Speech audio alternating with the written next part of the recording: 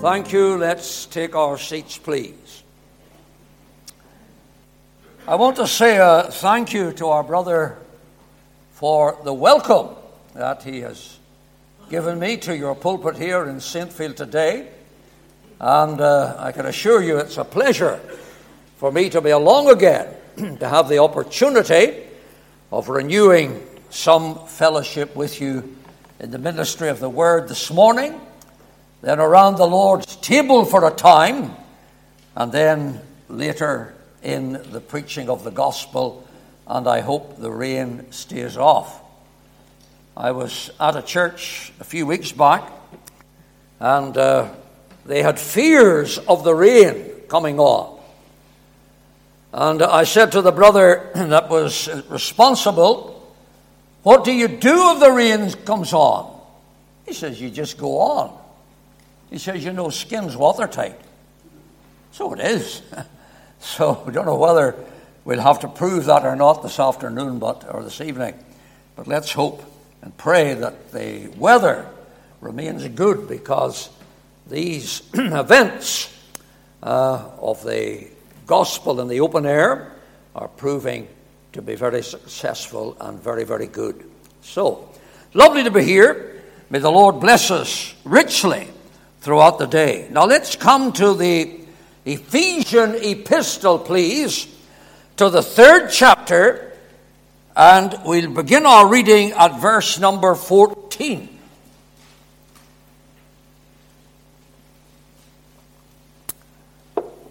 Ephesians chapter 3, commencing at verse 14. This is the second prayer of the Apostle Paul in the Ephesian letter.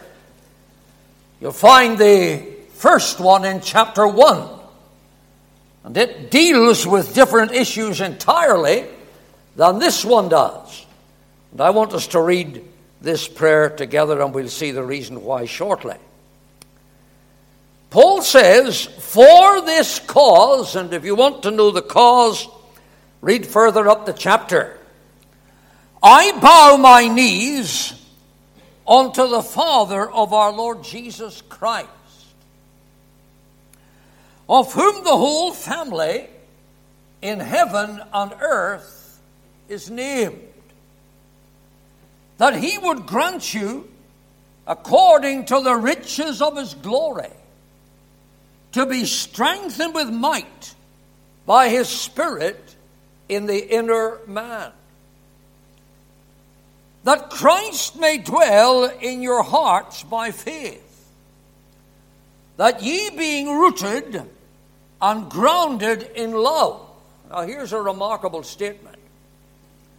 "May be able to comprehend with all saints what is the breadth and length and depth and height." Now when I was at school, which is quite a while ago, things might have changed. They taught us about breadth, length, and height, but not depth. How does that fit in? Well, I think it fits in like this: that in the gospel and in the things of God, there is a breadth and a length and a height. John 3:16 is a remarkable example of that. But no matter what it is you may consider, there's always a depth there that's beyond comprehension. Always. I think that's why that's there. And you will notice he doesn't say the breadth, length, depth, and height of anything. He just gives us that measurement. Meaning, of course, that there is that measurement to everything that we come to consider in the word of the Lord. This is a remarkable prayer. Then he prays that they might know something they cannot know, that ye may know the love of Christ, which passeth knowledge. And then something else that you possibly cannot do, that you might be filled with all the fullness of God. I'd love to have time this morning to take you through what these things mean. Now he comes to a great benediction. Now unto him that is able to do exceeding abundantly above all that we ask or think, according to the power that worketh in us. Unto him be glory in the church by Christ Jesus throughout all ages, world without end. Amen. Run your eye up to verse 20. Now unto him that is able to do exceeding abundantly above all that we ask or think, according to the power that worketh in us. That's all by way of reading. May the Lord add his blessing to this very remarkable passage of his inspired word. During the course of the week that is gone, friends, I have been looking into the New Testament in particular, searching and, if you like, researching a very, very important theme. That theme is this: the unique abilities of our Lord Jesus Christ. And I have discovered so far, although like what I mentioned to you already, it's far from the end of the issue, that in the New Testament, 11 unique abilities of Christ are mentioned. Now, of course, there may be others. I haven't found them all maybe as yet. It's wonderful to have a Savior that is able to do what we cannot. Therefore, we can confidently come to him in prayer. And we can bring all our wants and wishes and problems and needs to him, knowing that the Lord Jesus Christ is able. Now, this verse that I have read twice with you this morning, verse 20, illustrates the ability of Christ in a remarkable way. But I was greatly struck by how the Apostle Paul wrote this.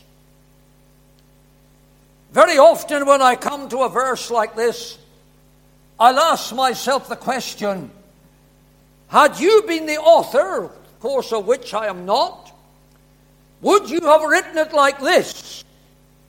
And I came to the conclusion I would not. I would probably have written it something like this: now unto him that is able to do all that we ask or think. And the rest of the words I probably wouldn't have put in. But also in our New Testament, friends, and they're well worth searching out, there are what I call biblical pyramids. They're there, they're constructed, they're built, and they're there for your benefit and mine. Here is one of them. Let me show you what I mean. The apostle said, now unto him that is able to do all that we ask or think. But before the word all, he puts in the word above all that we ask or think. So he can supersede your asking, and he can supersede your very thinking. The things that you would think about in your mind that would be beneficial to you, to others, to the fellowship you're in, he's able to do above it, above all that we ask or think. But even that is not enough. Because Paul says this, he's able to do abundantly above all that we can even ask or think. So you can see the willingness of Christ to answer his people abundantly. That to me is a very, very remarkable thing. But even that won't do the apostle, because he's got another great word here, and the word is this: he's able to do exceeding abundantly, above all that we can even ask or think. I was talking to a lady the other day, and she had been brought up in another religion entirely and was leaning on men. And she kept telling me what this man could do and that man could do and so on. And I read this to her. I said, can any of them beat this? He's able to exceed. He's able to do abundantly. He's able to do above all that we can ask or think. Now, do you see why I became so attracted to the abilities of Christ? I would suggest that you look at these in your New Testament when you get time. But the question that now comes to mind in the meeting this morning is this: what sort of issues do you and I need answers to that Christ is able to handle? The very first one that I would draw your attention to is simply this: he's able to save any sinner. Now, of course, that's probably the evangelist in me coming out, because I can never get rid of that. The desire to preach the gospel and the desires to bring others to the Savior. I've been doing that all my life, and you never weary of it. Spurgeon said that whenever he led his first soul to Christ, it was like a young lion when it got its first taste of blood. He cried out, "Give me more! Give me more! Give me more!" The sad thing is this, that there are many believers today who have never led a soul to Christ. One of the greatest spreaders, if you like, of the gospel that the world has ever seen was a man called Oswald J. Smith. He was the minister of the People's Church in Toronto, which turned out to be the largest missionary supporting church in the world. And he was preaching in London one time at a missionary conference. And he said this, that only 3% of those who profess to know Christ have ever led another to the Savior. Only 3%. I think he's right. I'm not going to do this morning. I wouldn't dare to do it. But if I were to ask all who have ever led a soul to the Savior in the meeting to put up their hand, I wonder what we would be looking at. Would I be gazing into a desert? One thing in these days that amazes me is this. As I told you already, it's been my privilege to preach at quite a number of these drive-in services. And I think they're an amazing thing. I spoke at one, and I'm just saying this, to God be the glory. It's nothing to do with me, for I don't even know who they are. But after the service was over, I met a man on the street in Portadown. This was a week later. And he told me that he and two others had come to a knowledge of the Savior, and he put this in, as they had never seen him or known him before. I had no idea who they were. They heard it all at the drive-in meeting. But what gets me sometimes, and this used to annoy me terribly, whenever I'd be doing gospel tent missions. I love a gospel tent. There's just something special about it. I was telling folks here the other night about a tent mission I held one time away up in Katy. I met an old guy there. He was a remarkable guy. I could write a book about him. Some of the things he said to me and some of the things he told me. He was a farmer. And I called into the yard one day to invite him out to the meeting. "Oh," he said, "are you the man from the cloth church?" I'd never heard of a cloth church before, but that's what he called the tent. The cloth church. And he had only two teeth. One here and one there. He said to me one day, "Do you know what those two teeth are for?" Well, I said, "You tell me." He said, "Those are for central eating." Have ever you heard of central eating before? You're a real comedian. But these people get affected. And eventually, that man came to the Savior. That's the thrilling issue.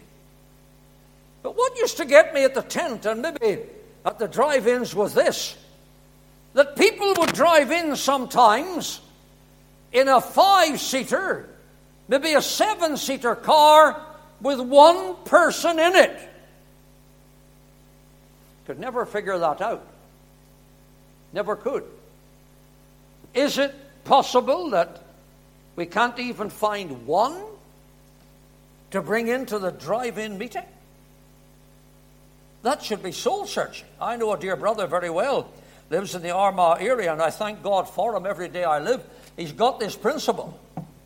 He won't go to a gospel meeting without taking a non-saved person with him, and he never misses.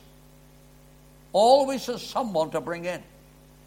And I couldn't tell you how many people I have knelt with and pointed to the Savior that this man has brought into the meeting. He told me one day, he says, "When I go for sinners, I go for the worst." And he does. Lays hold of the worst characters he can get his hands on. Brings them in. God speaks to them and remarkably saves them. He's able to save any sinner. Wonder, do we believe that? It was D.L. Moody, probably one of the greatest evangelists the world has ever known. He was known as the man of 1,000,000 souls. He had led at least 1,000,000 to the Savior. And Moody said this, that any man who has a true vision of Calvary and the work of the cross could never talk about hopeless cases. I believe that. God is able to save them also to the uttermost that come unto God by him. In that regard, listen, he's able to do exceeding abundantly above all that we ask or think. Oh, may God help us to get out after the lost, because I honestly believe this, that we're not going to have much longer to do it. The coming of the Lord draweth nigh. No doubt about that at all. Now let me go on. He's not only able to bless any sinner, but he's able to use any servant. And let me stress the fact, particularly to young believers today in the meeting, if you're here and you're saved and you're on your way to heaven, God bless you. We're so glad you're here. But remember, you're saved to serve. I learned that very young in my Christian experience. I got saved on a Sunday, went with a friend of mine to a meeting on the Saturday night. And what do you think? But the preacher didn't turn up. And this man in the meeting, and I could have seen him far enough, he looked at us and he said, I think you two young men should take the meeting. I said, I think we should not. I wasn't even a week on the way to glory. And that's how we started. But it gave a hunger to get involved that remains there still to this day, to serve the Lord and to do it with gladness and singleness of heart. It's a task you never get weary of. Someone has said you can get weary in it. Everyone gets tired from time to time, but you don't weary of it. So young people today, think about getting involved in the service of the Lord Jesus Christ. There's any amount to do. But let's think about the service of Christ for a moment. Because I feel in my heart that believers today are maybe not instructed in the service of Christ as we ought to be. And maybe we don't know enough. Now, in the Ephesian epistle, there are great verses here where Paul is teaching the way of salvation. Do you know, as he does teach the way of salvation, here's what he says. For by grace are you saved through faith, and that not of yourselves, it is the gift of God.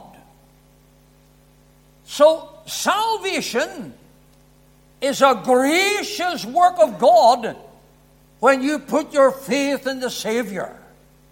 God will graciously forgive you. But he goes on. Not of works, lest any man should boast. In one of these drive-in meetings recently, a lady came behind for a chat, discovered she came from Poland. She rang me up here the other day. She said to me, Harvey, you have me confused utterly. Pray for this lady. She said, I've been steeped in religion, told that I need to go to Mass and confession and all the rest, and I need to do good works to get to heaven, that Christ did so much and I need to do the rest. And she said, you're telling me that what I have practiced for 40 years is useless. I said, dear, I'm not telling you that. I says, God is. God is. And I quoted to her the words of the Lord Jesus, I am the way, the truth, and the life. No man cometh unto the Father but by me. And then she hit me with a hard one. She said, what about Mother Teresa? I said, listen, dear, if good works would get you to heaven, she would be there. There's no doubt about it. But that's not what gets you to heaven. And I quoted her the verse again. I am the way, the truth, and the life. No man cometh unto the Father but by me. Christ is the way to heaven. Christ plus anything or minus anything is a perverted gospel. The gospel is Christ, and Christ is the gospel. I need no other argument. I want no other plea. It is enough that Jesus died and that he died for me. But as a believer in the meeting today, I want you to listen to this. It's verse 9 of chapter 2. Not of works, lest any man should boast. And sadly, and unfortunately in preaching, very often we stop there and we don't go to the next verse. Now this next verse is probably one of the greatest challenges to the Christian heart and conscience in the whole of the Bible. But here's what Paul wrote. For we are his workmanship, created in Christ Jesus. That's what you are as a believer. You're a new creation. If any man be in Christ, he's a new creature. If you go back to the moment when you came as a sinner to Jesus and opened your heart, brought the Savior in and got forgiveness and peace with God and pardon from all your sin, you became the workmanship of God. God was working out something that he had been doing for a very, very long time in your life, talking to you, pleading with you, calling you, revealing to you your sin, making you know your need.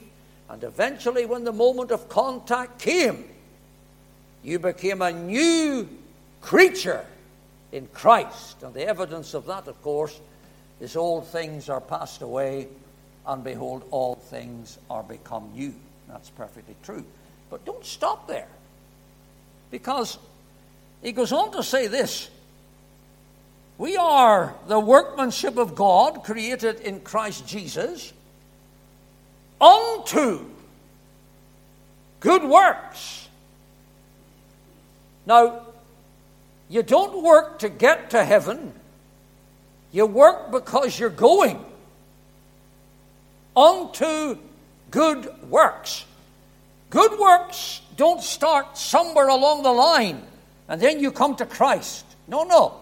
You come to Christ first, and then the good works begin. Now, here's the bit that a lot of believers don't see. Just watch the rest of the verse. Which God hath before ordained that we should walk in them. Do you hear what that verse is saying? That there's a program of works for you as a believer. And God has foreordained it in eternity that you should walk in them. Can I be permitted to challenge the meeting this morning again? I wonder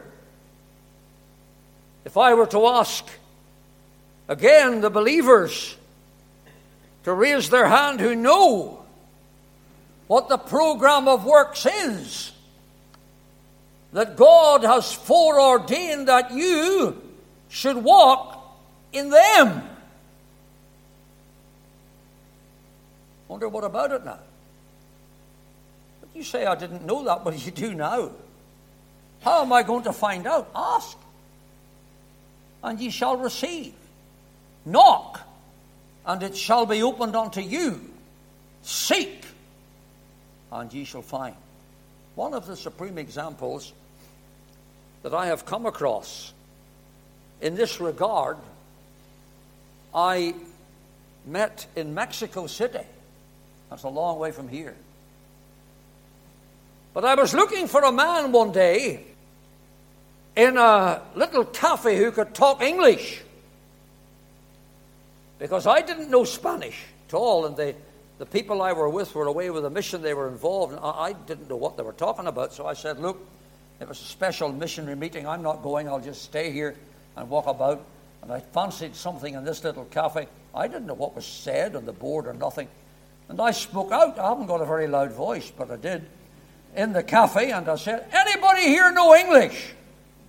Up on this Scotch tongue, me. I said, good. No, not English, Spanish. Me. And up went this Scotch tongue, and this man came over to me. I got what I wanted. We sat down and we talked. I said, look, what are you doing here? He says, I'm over here working among the children on the streets. I said, good for you. Well, that's what I was there observing, the work among the boys and girls. And then he told me this. He says, I was married, had a family. My family finally married and went their way. And he said, it was only after I retired that I discovered that all along God had something for me to do. Didn't find it out for all those years. Then I got down before the Lord, he said, and I said, Lord, what was it you wanted me to do? The Lord told him. He wanted him to go and work among the wee boys and girls on the streets in Mexico. And he got away there as quick as he could go. And he stayed there until the Lord took him home. You see, it's never too late to be saved. And it's never too late to serve God. And God will show you. He is able to do exceeding abundantly, above all that we can ask or think. Take my life and let it be consecrated, Lord, to Thee. Take my moments and my days, let them flow in ceaseless praise. And that's the real devotion and dedication that the Lord is looking for. It could happen in this meeting this morning. It really could. I can tell you this. There's enough people here in this gathering today to start a real Holy Ghost revival if our lives were really given over to Him. It could come, really. You just go home and ask the Lord what He wanted you to do. And He may shock you and surprise you. And your life could become a real channel of blessing. Time doesn't allow me to take that any further. One final thing today. There's others I want to touch, but time doesn't allow me. He can reward or He can crown any saint, any true believer. Now, if you want to look at that, there's 6 crowns actually in the New Testament that a believer, there are 7 altogether, but there's one of them is the status symbol of the child of God, and every believer will have it. And that's the golden crown. It belongs to me because I belong to Him. But the other 6, I've got to win them to wear them. Now, if you find them in the New Testament, then you'll discover what's needed in order to gain those crowns in eternity. But you know, friends, won't it be a terrible thing to stand before that throne and have no crowns to cast at His feet? Must I empty-handed go? Not one soul with which to greet Him. Must I meet my Savior so? While others are casting their crowns at His feet and crowning Him Lord of all, some will have to stand back with no crowns to cast because of careless Christian living. I've got to leave that with you because the time is away. But I trust this morning, friends, we'll come to value a little more the uniqueness of Christ. The one who is able to do exceeding abundantly above all that we can even ask or think. And these are just a few ways in which we need Him. If we can get on with that, there may be others that the Lord will show to you as a believer. Let's bow our heads together, shall we? We pray, Lord, that Thou wilt take what has been of Thyself today, bury it deeply within our hearts, and anything that's been of man, may it be both forgiven and forgotten. Hear us now. And around Thy table, Holy Lord, lead us to Calvary. Give us a sweet and blessed time, remembering our great Savior. In His name we pray. Amen. Amen. Now we have a closing hymn, friends, for this part of the meeting. It's number 685 in your hymn book, but we have it here, 685. How I praise Thee, precious Savior, that Thy love laid hold on me. Thou saved and cleansed and filled me, that I might or may Thy channel be. That's a very suitable hymn for what we've been looking at together. May the Lord bless the singing of it to all of our hearts. Thank you, friend.